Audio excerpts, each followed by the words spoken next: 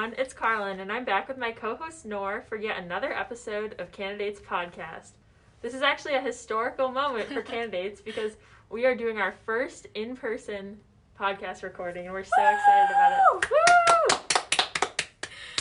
So today we wanted to talk about another historical moment, which is more of a local government issue, and that's the Georgia Senate runoffs. Most senators are chosen during the November elections. However, if neither candidate gets the required number of votes to win, a runoff election will occur. This is basically just a second election, and that's what happened with both races in Georgia this year. Yeah, so the voting for the runoff happened on January 5th, and both the newcomer Democrats actually won their races. Jon Ossoff won against the Senator David Perdue, and Reverend Raphael Warnock won against Senator Kelly Loeffler. We're going to take a look at how Georgia's Senate races went blue and what the new senators are actually going to mean for the state. These elections are historical for a multitude of reasons. Reverend Warnock is Georgia's first black senator and the first black Democratic senator from the South. Ossoff is the state's first Jewish senator, and Warnock and Ossoff are Georgia's first Democratic senators since 2005. On a national level, the election of two Democrats from Georgia tipped the scale for Democrats to take control of the Senate. With a 50-50 party split, Vice President Kamala Harris will be the tie-breaking vote on many issues in her role as president of the Senate. This will allow the party to control the legislative agenda and pass through Biden's cabinet picks.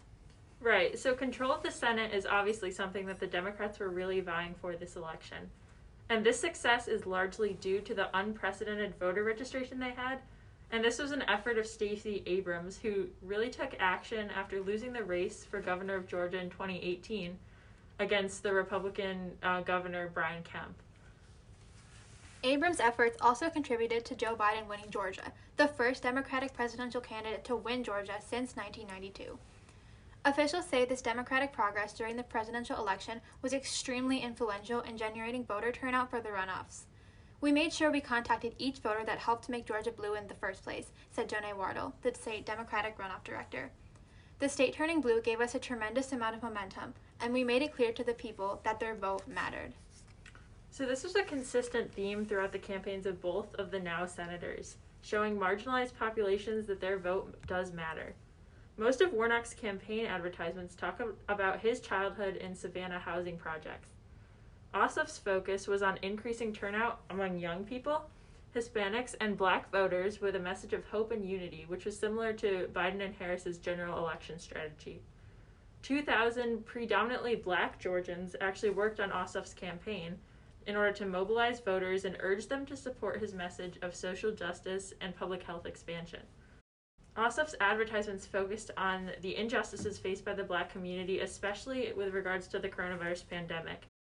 And in doing so, he was able to show his support for the protests for racial justice that occurred this past summer.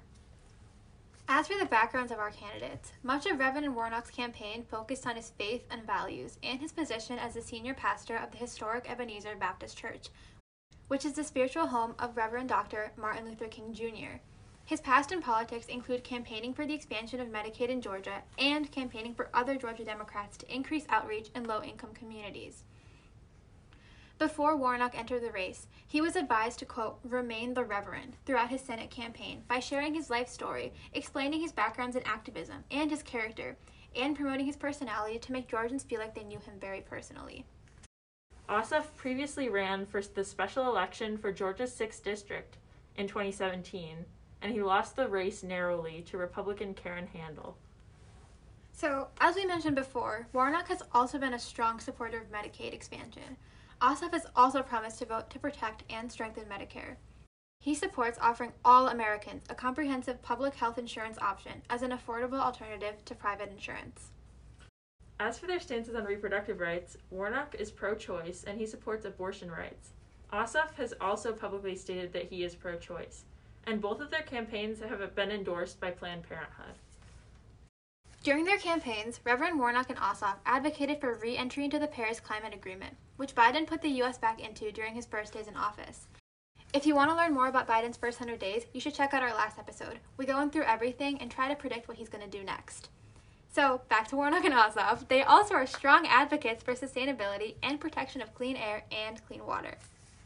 Both of the candidates also have been talking a lot about civil rights and what they can do to avoid racial discrimination and disparities throughout all their policies. So both the senators are opposing the death penalty. Ossoff also wants to end cash bail, legalize marijuana, ban private prisons, end incarceration for nonviolent drug offenses, and reform police departments, particularly to end racial disparities in policing. He said that in the Senate, he will also fight for a new Civil Rights Act that strengthens existing civil rights laws and also reforms criminal justice. Similarly, Reverend Warnock also wants to decriminalize marijuana, increase bias training for the police, and set universal standards on the use of force. However, it's important to note that he does not support the defunding of the police. As for the ongoing pandemic, Ossoff has said that Congress and the administration should focus on boosting hospitals and the health response to COVID-19, building jobs, and speeding up containment and adaptation to stop the spread so Americans can return to work and normal life as soon as possible. Similarly, Senator Warnock has said, quote, "We've got to get this vaccine distributed safely and efficiently, and we finally got to get the people the economic relief that they need." The coming months will show how effective these senators can be in helping the people of Georgia through the pandemic. So we hope that this overview gave you some good ideas about the impact of electing Senators Warnock and Ossoff. More than anything, Georgia's Senate elections are a good reminder that voting in local and state elections can have a national impact. As you can see with this election and other elections too, voting for a senator can determine which party ends up controlling the Senate or even other branches of government. Yeah, we have a few more episodes where we talked about the importance of local governments, and we really think you should check those out. And we have some more coming up for you too, because a lot of local elections are coming up, including school board and school budget votes, which occur in the spring. So if you aren't registered to vote and are eligible, make sure you sign up as soon as possible. Where we live, it takes up to 6 weeks for your registration confirmation to arrive. So it's really best to register as soon as possible to make sure you are ready when election day rolls around. Yeah, absolutely. I talked about a couple episodes ago how I just registered to vote, and my confirmation still has yet to arrive. So it's important to jump on that as soon as possible, like Nora said, so that we can really have enough turnout for those local elections. Anyway, thanks so much for listening to Candidates. You can always check us out on Spotify and on Apple Podcasts, as well as our Instagram and TikTok accounts, which are both @CandidatesPodcast. Keep reading the news, keep staying informed, and keep a lookout for new Candidates episodes coming soon. Thanks for listening. See you next time.